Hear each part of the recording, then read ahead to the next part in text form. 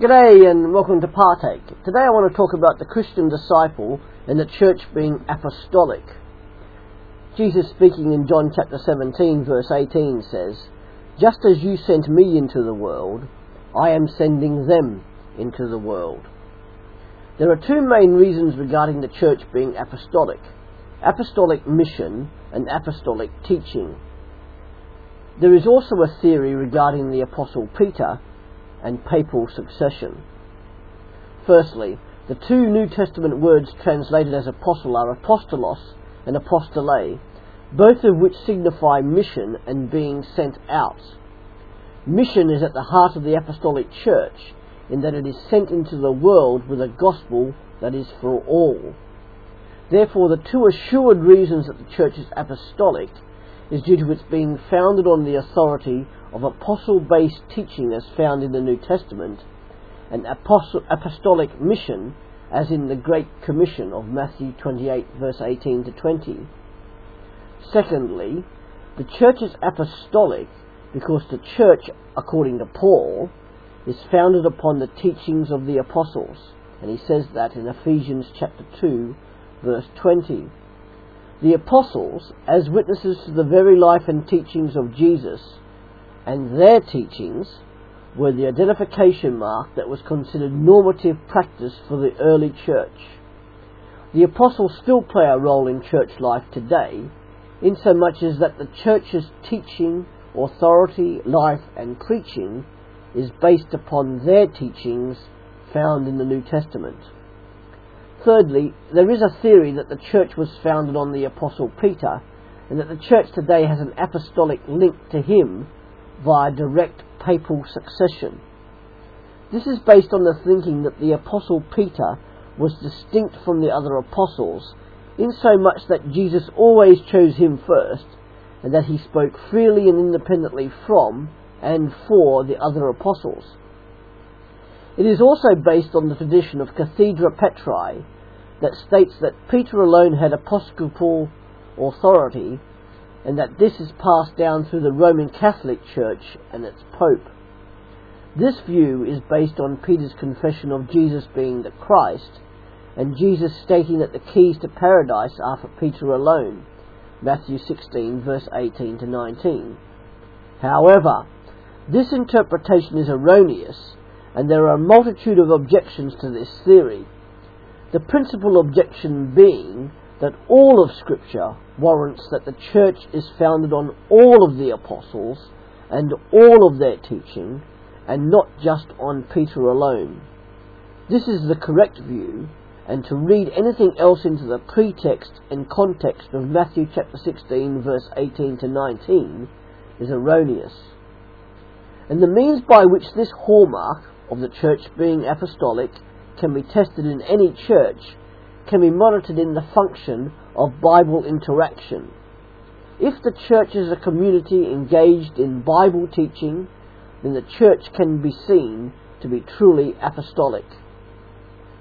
And Bible interaction, what is that? How do we engage with that? The Apostolic Church devoted itself to teaching from the apostles, Acts chapter 2 verse 42. And one of the tests given to manuscripts in order for it to be considered part of the New Testament canon by the church fathers was its link to the apostles. Other tests included: were they accepted as authentic and used by the early church? Were they in agreement with the doctrine handed down from the apostles? And were they self-authenticating? Godly men and women could recognize God's word. And what is the Bible? The Bible is the Word of God, and it is the instrument of the Holy Spirit in order to bring people to faith, Ephesians 1 verse 13, and also as a means of ongoing sanctification, Ephesians 5 verse 26. And Paul writes that all of it is God-breathed, 2 Timothy 3:16, in that it is inspired by God and has its origins in God. It is not just the ideas, but also the words that are inspired by God, 1 Corinthians 2 verse 13.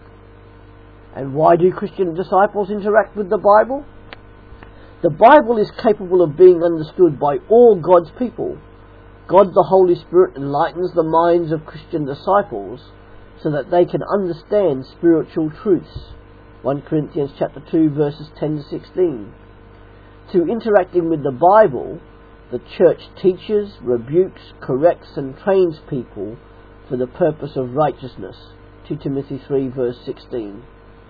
By interacting with the Bible, Christian disciples keep from sinning. Psalm 119 verse 11. Are comforted. Psalm 119 verse 52. Have their minds focused on God. Psalm 43 verse 3. And are sustained in a daily spiritual life. Deuteronomy 8 verse 3. And the church also interacts with the Bible, as the Bible is a link to the apostles, the New Testament, and the prophets, the Old Testament, who are the foundations of the church. Ephesians 2 verse 20. And what is this interaction? There are 5 main ways in which Christian disciples can interact with the Bible. Public reading of Scripture was regular in Israel and in the early church. Nehemiah 8 verse 3. Presently, due to high literacy, particularly in the Western world, Scripture can easily be read in private as well as corporately. Memorization of the Bible was commended to lay up His words in your heart. Job 22 verse 22. By reading and memorizing the Bible, meditating on it helps understand the implication of life's occurrences and God's blessings. Joshua 1 verse 8. These 3 interactions lead to a 4th, that of obedience. By obeying what the Bible says, the Christian disciple learns to obey God, as it is His word. Deuteronomy 31 verse 12. And then 5thly, the preaching and teaching of the Bible receives the main emphasis in the New Testament, such as at the church's birth and Peter's address to the crowd in Acts chapter 2. After the apostles were dispersed due to a persecution, the apostles continued preaching and teaching. Acts chapter 8 verse 4. Luke gives 13 different words for preaching, and over 30 of them are used in the entire New Testament.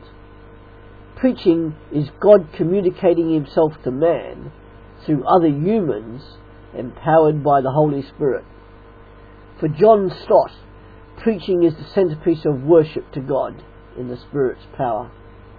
These 4 marks of the church can be summarized like this. The church is one because Jesus is one. The church is holy because Jesus is holy. The church is Catholic because Jesus is Saviour of all. And the church is apostolic because just as the Father sent Jesus who taught the apostles, Jesus sends us to teach the apostles' teachings.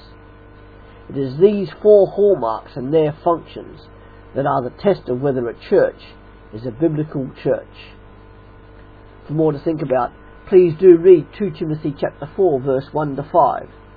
Ask yourself the following questions, writing them down if you can, and see how you respond or react to them. Then why not share your answers with your spouse or a close friend, so that you can pray over any issues together. Question 1. As a Christian disciple, do I need to change how I interact with the Bible? Question 2. As a Christian disciple, why and how can I be watchful and endure? Question 3. Do I, as a Christian disciple, work at telling others about Jesus? As ever, if you have any comments to make on this, please do contact me at partake@hotmail.co.uk. Thank you.